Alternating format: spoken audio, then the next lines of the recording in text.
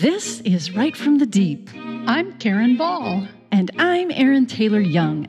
And this is the podcast from writers for writers, answering the question, why am I doing this? Right. As writers, editors, and a former literary agent, we're in the deep with you, encouraging you and equipping you to find your truest story in the deep places. Get our show notes and more, including a free audio download on how to safeguard your writer's heart at rightfromthedeep.com. Hi there, guys. It's a new year and things are hopping at Right from the Deep. They are. First, thank you to our wonderful patrons on Patreon. You guys help make the show possible, and we appreciate your willingness to support the show by helping to pay for the hosting and our time, because it really does take time and money to do this. So if you want to see how you can help support the show, go to Patreon, patreon.com/rightfromthedeep. That's WRITE. And thanks so much to our January sponsor of the month, Wendy L. McDonald. Yay, Wendy! Not only is Wendy a writer, she also produces a weekly short inspirational podcast on Spotify called Hope Walking with Wendy. Indeed. And another thanks for our sponsorship from the Novel Marketing Podcast with host Thomas Umstead Jr., who we think is amazing. And Amen. That is the longest running book marketing podcast in the world. And we love Thomas. We know him, and his podcast is full of great information and advice, like Novel Marketing's 10 Commandments of Book Marketing, which we've been talking about. And this week, we're focusing on commandment number 7. Thou shalt weigh thine options before investing in marketing. Investing in marketing is a given for any writer. Every successful author does that. But how much of which resources do you invest? For example, one resource is time, another resource is money, and they're both valuable. But how much do you have of each? And how do you allocate them? Right, because you can't spend the same marketing dollar on two different things. You've got to choose, nor can you spend the same hour of time on two different things. So there's always going to be a cost, a thing you chose and a thing you didn't choose. So the best thing you can do for yourself is understand and weigh your options so you can make the best decisions you can. You need to ask the right question when it comes to marketing. Don't ask, will this tactic or thing I want to try help me sell more books? Lots of things can help you sell more books. Instead, ask yourself, will this help me sell more books than the next best alternative? For that, again, you need to know what those alternatives are. Listening to the Novel Marketing Podcast is a great way to be informed about those options, which is why we recommend that show. Indeed. So for more book promotion and platform help, listen to Novel Marketing in your favorite podcast app or at novelmarketing.com. It's my turn to share the wonder, as we've been doing for the last these many months. And I have a wonder that is steeped in gratitude. We returned home from a trip to Washington and Idaho to discover that our house had been broken into. And Ouch. Somebody had come in and stolen things. So at first, there was a lot of anger and shock and dismay.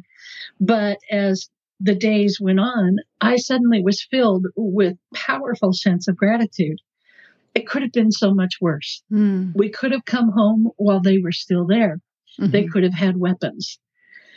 We could have come home to our house utterly destroyed. They didn't do anything that they could have. They didn't start the water in the sink and put the stopper in and let it overflow all over everywhere. They didn't jam stuff in the toilet. The kind of vandalism that happens around here, none of that happened to our house. Yes, we found things here and there that they had pulled out of the fridge and the freezer and just left, which we don't understand. But they didn't take any of that food and hide it anywhere so that we find it months later rotted and stinking, especially as we're trying to show our house to sell it. Right. There could have been so many worse things that could have happened. But Don and I were on this trip, and we had everything that was important with us. Don and I had each other. We had our little doggies, our four-legged children. We had the possessions that would have cost the most to replace. And so God was so gracious in the midst of all this. I never would have thought that I could say, I'm filled with gratitude about the break-in at our house, but I am. And that, friends, is a wonder to me. Amen. And now, here's the show. Hi, everyone, and welcome into the deep this new year. Amazing to think that it's a new year already.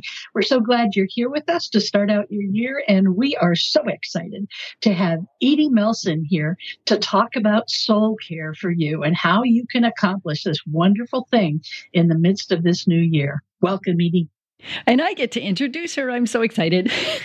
I have known of Edie Melson for a while, but I got to meet her in person at the Florida Christian Writers Conference a while back, and that was just a delight.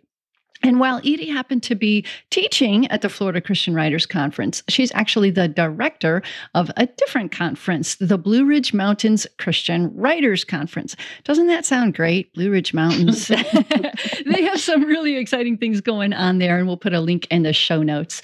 So Find Your Voice, Live Your Story is the foundation of Edie Melson's message, no matter if she's writing for readers, parents, or fellow creatives. As an instructor, she's encouraged and challenged audiences across the country and around the world. Her numerous books, including the award-winning Soul Care series, which we'll be talking about, reflect her passion to help others develop the strength of their God-given gifts and apply them to their lives. She lives in the foothills of the Blue Ridge Mountains, again, amazing, where she spends time off hiking with her husband and her camera. Sounds just like what Karen and I would do.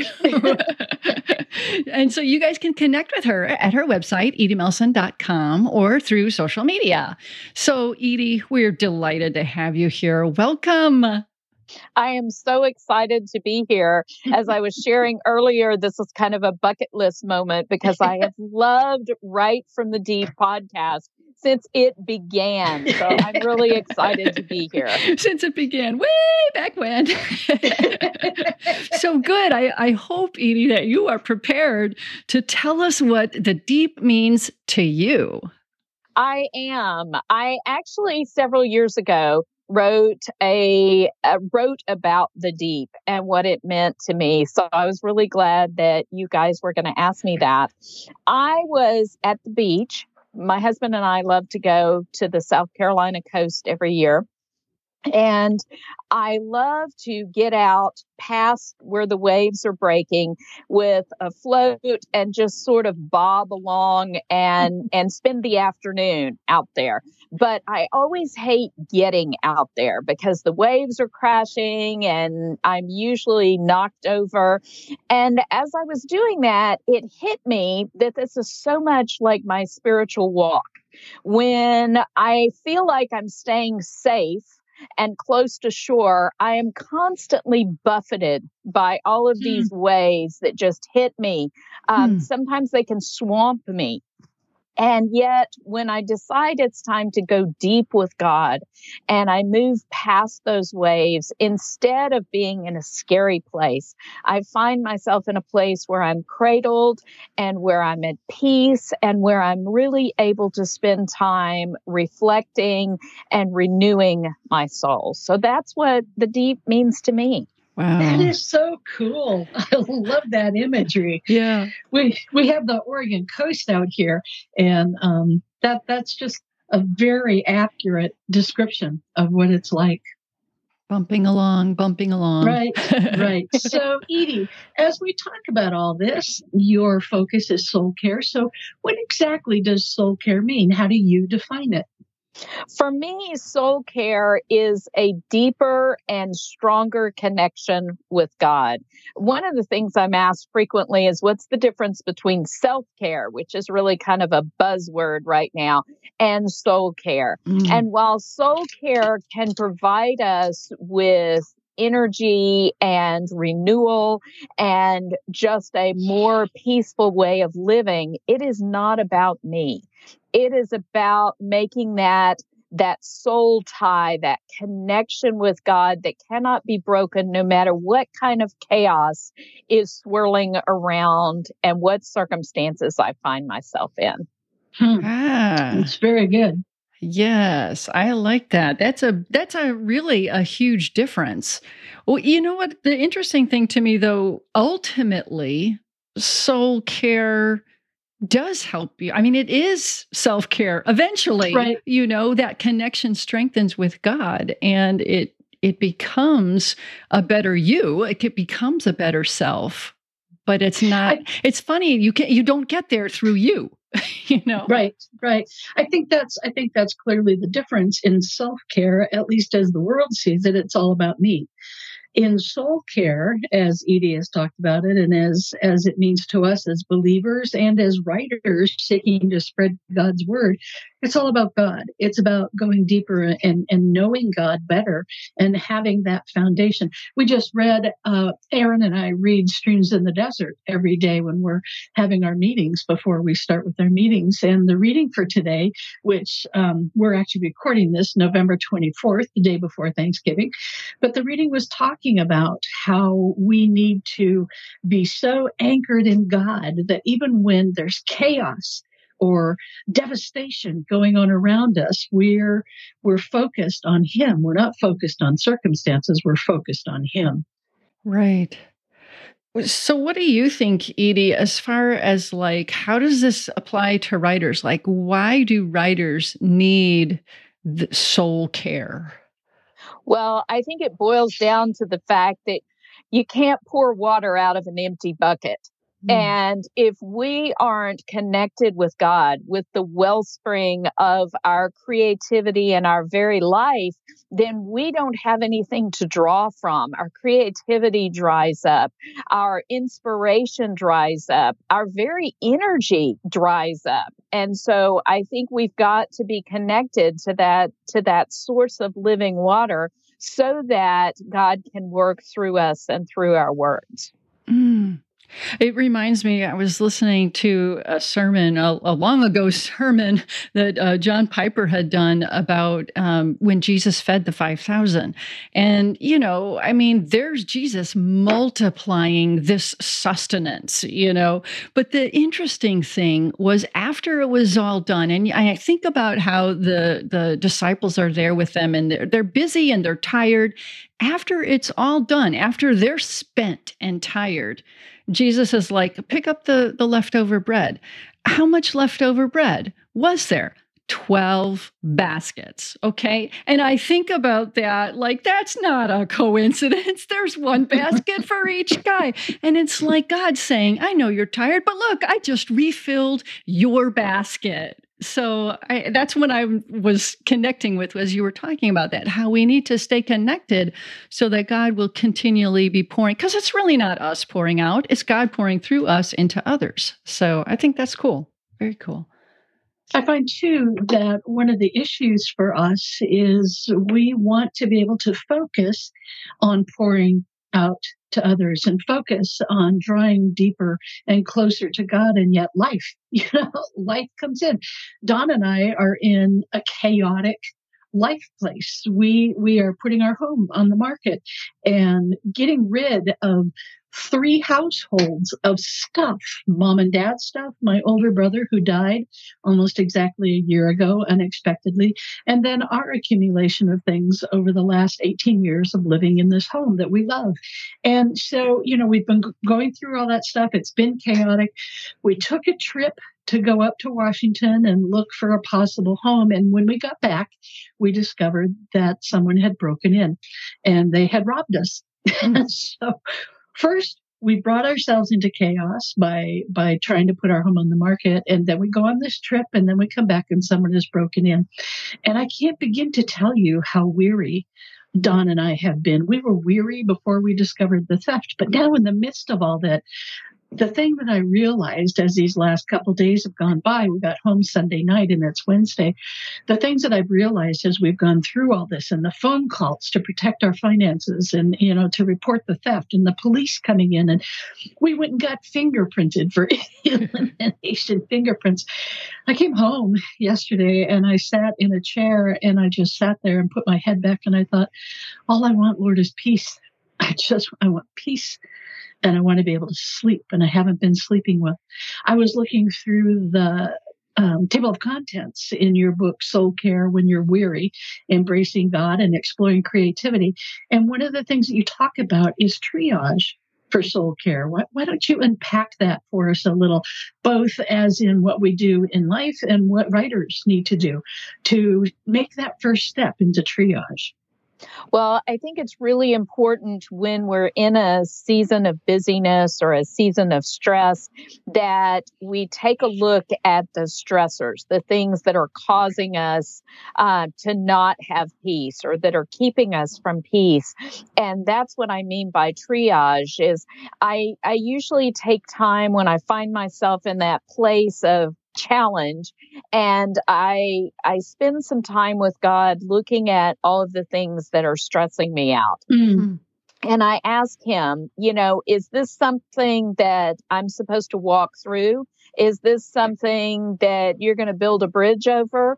Or is this something that I just need to turn my back on? And I think once we know what we're dealing with and we allow God to speak into those circumstances, then he can help us navigate what's ahead with peace, because we see it again and again in Jesus's ministry.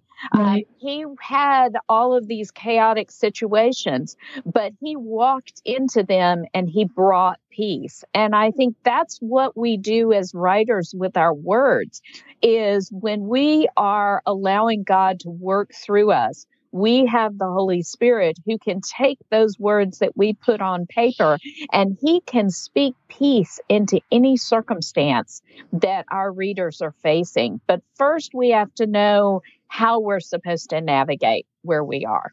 And I think that's why Jesus took so much time going away and praying, was in essence for doing that spiritual triage and going to the Father and saying, what is this? What do you want me to do? And constantly plugging himself into the source that the Father is, not just for him, but also for us. I mean, God has promised us his presence. God has promised us his power and his peace. And we just forget. We say things like, well, at least I can pray for you. And yet prayer is the most amazing, powerful, effective thing that we can do. I really like that idea of the triage, because I think you're right. Like some of those things we can turn our back on and we might feel helpless, and going to prayer and getting that, turn your back on that, that's okay. It's like, it's a weight off, or knowing you have to walk through something. It's God saying, I'm going to be with you though.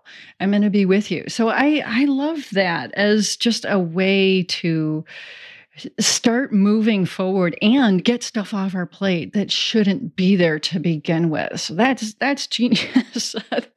We can all do that in the new year.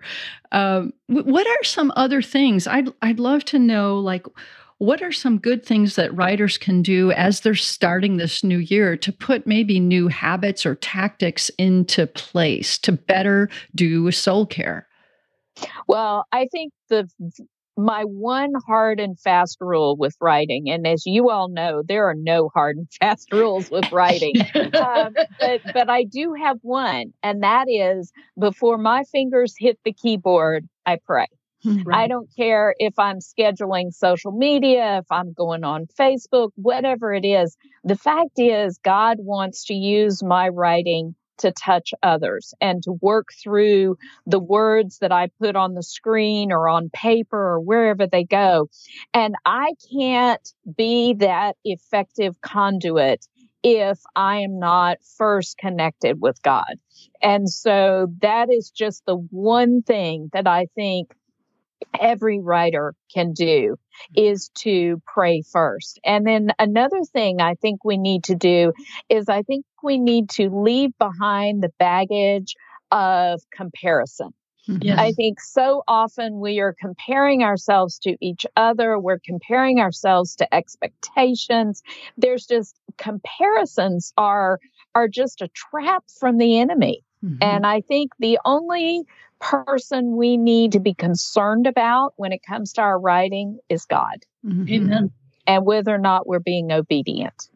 Right. Amen. Right. Gee, you're saying everything right. I love this. Comparisons are toxic. It's poison.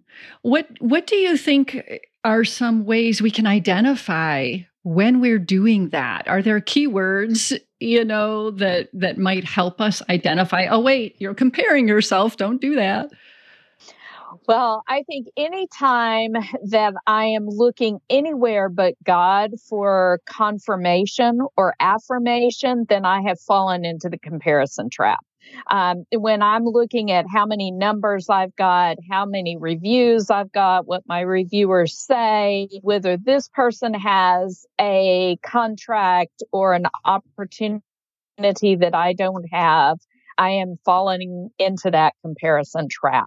Yeah. Amen. Yeah. Anytime we look outside, anytime we look at anyone other than the Lord, I mean, it's so easy to get our eyes focused on what God is doing for others and forget what he has done for us.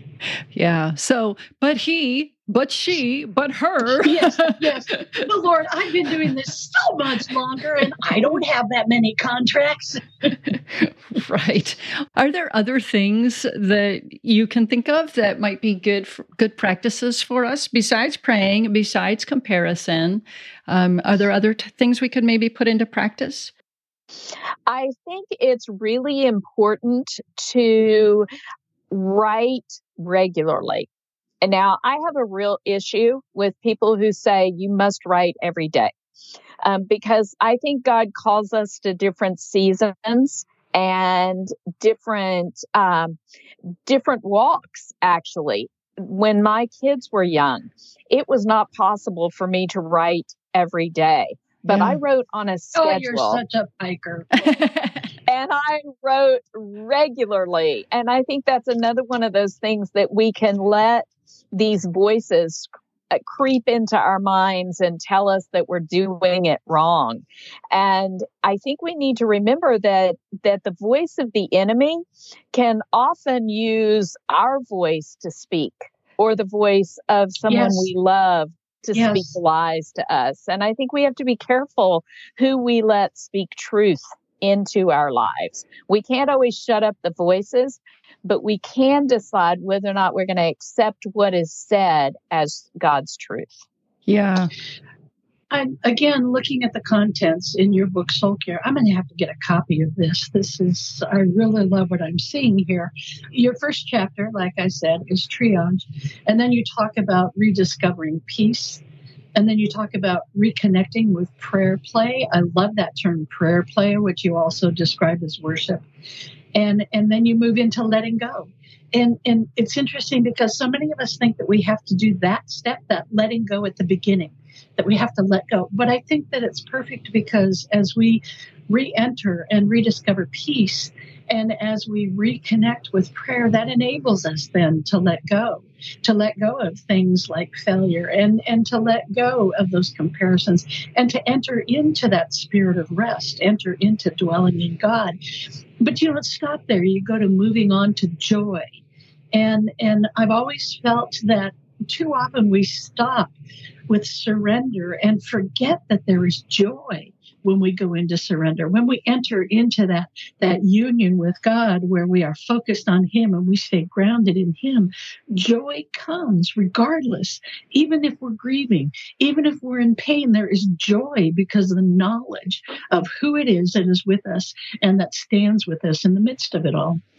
Amen. I mean, I think it's so important to realize that when God calls us to something, the ability to discern whether or not it's God's call is not how miserable we are when we do it. So often we feel like if God really called me to this, then it would have to be hard or difficult or misery. And in truth, God wants us to be joyful and to enjoy the gifts that he's given us. Yeah. Amen. Yeah, so I'm curious about the prayer play. Just describe that a little bit. That's interesting. Well, I used to be very intimidated by prayer. I was surrounded by a lot of people at my church and in my women's ministry who were really good prayers, especially, out loud. And I avoided praying out loud because I didn't think I was doing it right. And I was looking for a formula and a way to do it. And what God showed me is prayer is what everybody knows. It's a conversation. And you can't do a conversation wrong when you're building a relationship and when you trust the person you're talking to. And so he showed me that my prayers don't have to be solemn, wordy sort of tombs of praise and petition. Lord, we implore you, Almighty Goddess, to cometh among us. Yeah, exactly. He showed me that I can go outside and I can sing prayers to him. I can laugh prayers to him. I can just enjoy the conversation wherever I am. I love it. I love it. And it's a way for us to connect. It's a way for us to connect with him. That's prayer, and I'll just mention, you were comparing yourself. So no wonder that didn't go well. Our time is almost up, but do you have like some final words of wisdom you'd want to leave with our listeners? I think the thing I hope everyone takes away from this is the fact that God wants that relationship. And there are times in our lives, like when my dad was dying from Alzheimer's and we were in the midst of a caregiving season, when I couldn't go deep in a Bible study with him. I couldn't spend hours in prayer or in anything. But God showed me that as long as I am focused on him, he is every bit as able and powerful in those in-between moments to give me the soul care I need to get me through what I'm going through, as if I could become a hermit for a month. So God is not dependent on my ability to spend time. God is dependent on nothing, right. But he's waiting for me to give him the bits and pieces of time that I have in those seasons of busyness that he has called me to. I love that.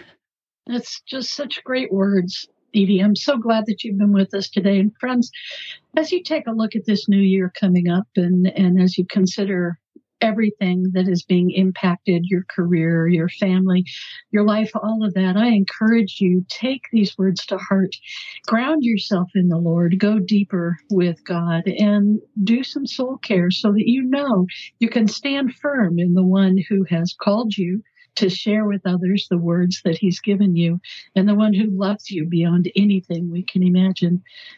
Happy New Year to all of you, and may it be a year steeped in God's blessing and peace. Amen. Amen. Thanks for joining us today. You can find previous episodes and more resources at rightfromthedeep.com. And I bet you know someone who needs this podcast, so please share it with them. So until next time, embrace the deep. Your writing and your life will never be the same.